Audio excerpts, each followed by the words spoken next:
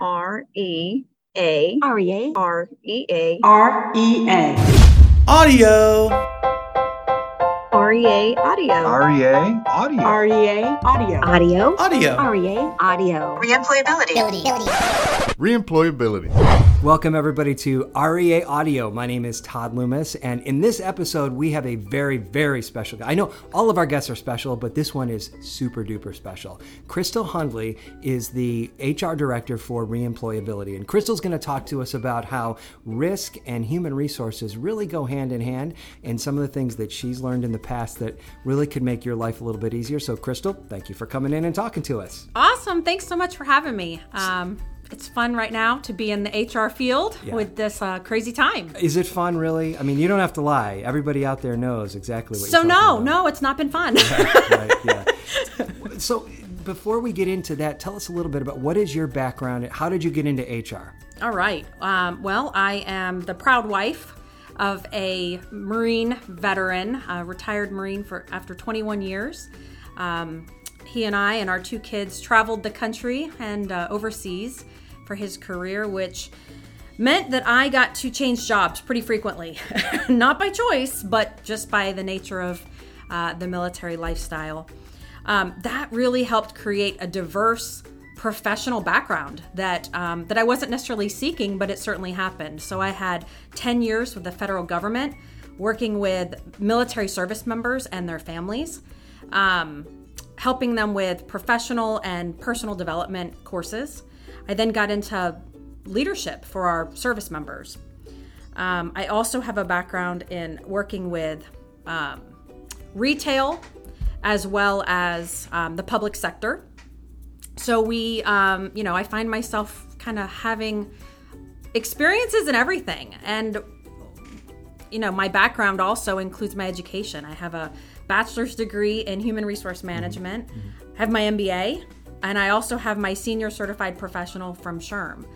All of that, why? Because I love people. I love helping people. I love serving people. So I feel like my background's kind of set me up for this. Well, we can absolutely tell that. Yeah. You brought a great spark of life to our company here, and we appreciate you so much being here. Thanks. So all that education and all that experience, and I'm sure that there was like a semester-long course on how to deal with people during a pandemic, right, when there's also social flux happening and all kinds of other things. That's right. That's right. Is that what it was called? Right. No, that's what I actually have mentioned that multiple times, that I was prepared for so many different factors in HR, and COVID HR was not one of them. Right. Yeah. So what have you drawn from to help you really navigate what we've been navigating these past 18 months? Yeah, it's interesting because I think there's nothing that really compares to what we're dealing with in totality. But most recently in my career, September 2018, Hurricane Florence came through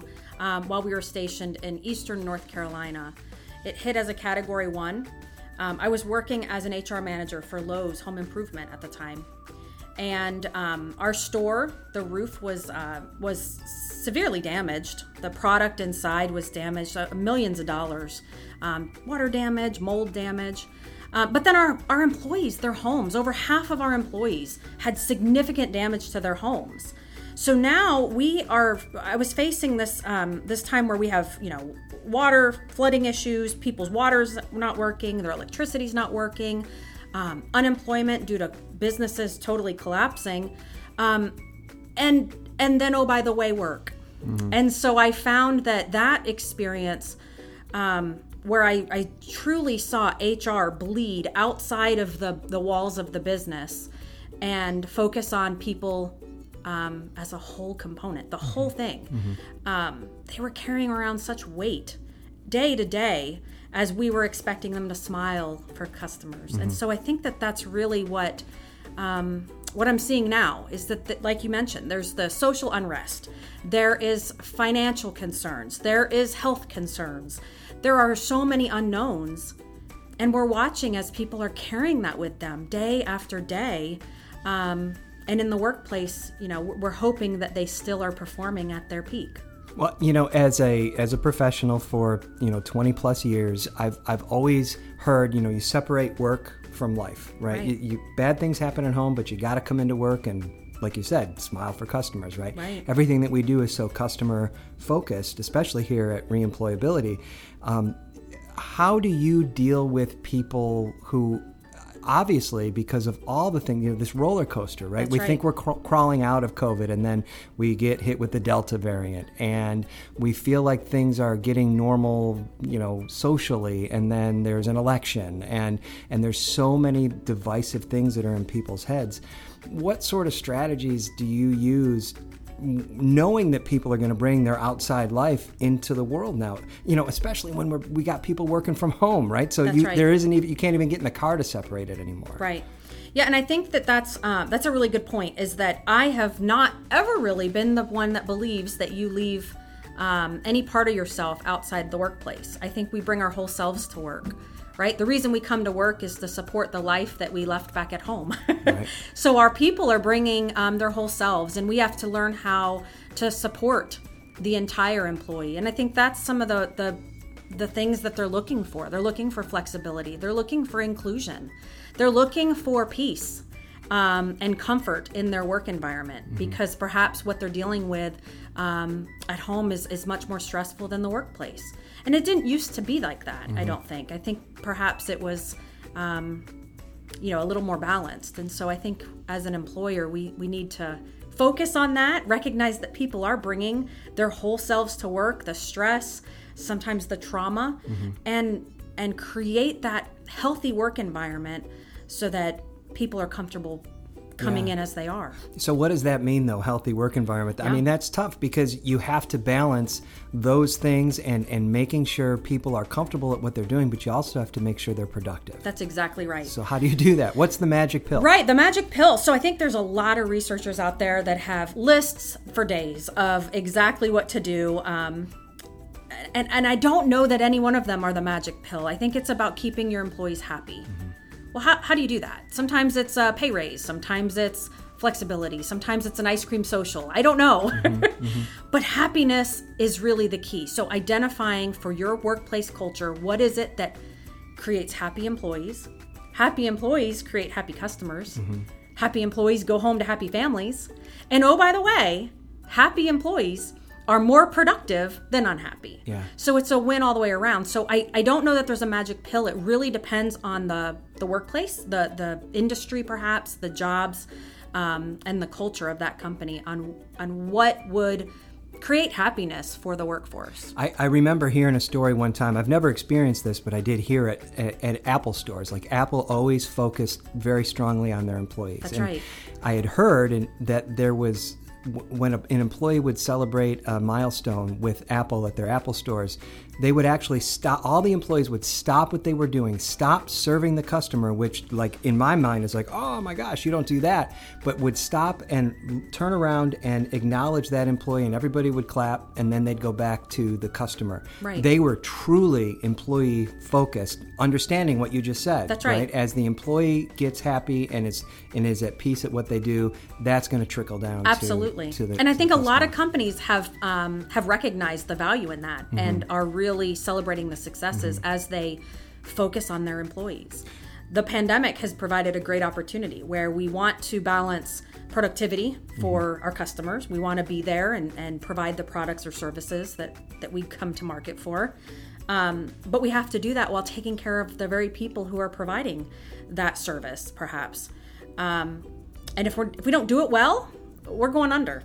Yeah. So we've got to make sure that we're taking care of our people in every aspect that we can. One of the things that we highlight when we talk to new employers with our program here at Reemployability is communication, how important communication is when you're speaking with an injured worker about putting somebody into our program, but really anything.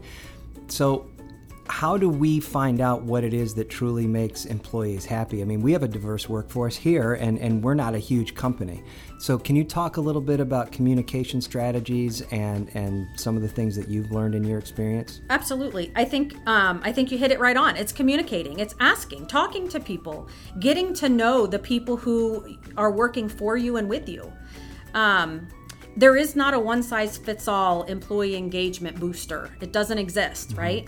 So that's why even in your planning for employee engagement, it needs to be diverse. It needs to be something that may not appeal to everybody, but the entire plan will hopefully appeal to all. So you only get to know what that is by getting to know your people. And, I think whenever somebody recognizes that their employer believes in them, believes that what they do matters, thanks them, then even if you miss the mark with that ice cream social, for example, the employee still feels valued. They go home knowing that what they did that day mattered and that they were recognized for it. So maintaining communication, maintaining honesty and transparency in the day-to-day, what's going on, what's going well, treating adults as adults. And I think that's something that we really have a hard time doing, especially as we have all the difficulties going on in the world. People still, though, they want to know how they can do better. They want to know when they are doing well. So just maintaining that constant communication. Do you have a favorite book on self-development? Oh, I do. What is it? I do. It's The 7 Habits of Highly Effective People. Okay. I'm a Covey nerd. I love it. I used to teach that for 12 years and absolutely love all of the principles that go into making up the 7 habits. Well, the 7 habits all kind of work together. They do. They enhance one another, but do you have a particular habit that you're like, oh, I do that the best, or I think that's the one that if you don't do anything else, do that one? Begin with the end in mind. I always try to, which is habit 3, I really try to think about how do I want the end of this thing to come out? How do I want the end of this conversation to turn out, the project to turn out, whatever it is. And then I align the resources, my time, my energy, money, whatever it is, toward that particular path, focusing on what I want the end to look like. That's awesome. I'm not the best at it though. I mean, right?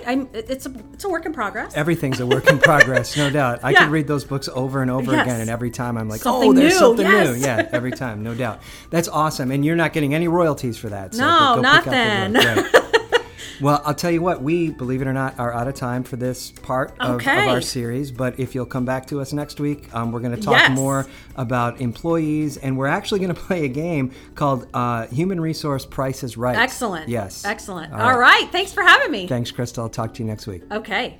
Thanks for listening in this week on REA Audio. If you have any comments or suggestions for an upcoming episode, please let us know. Email todd@reemployability.com. Also, please follow REA Audio on Apple Podcast or Spotify or Stitcher or wherever you get your podcasts. You can also check out more content, including webinars, at listentorea.com. Next week, we're going to finish up with Reemployability's Director of HR, Crystal Hunley, and see exactly why she puts the fun in human resources when we play our version of HR Price is Right, hopefully giving you some insight into how to improve your productivity and culture at your office.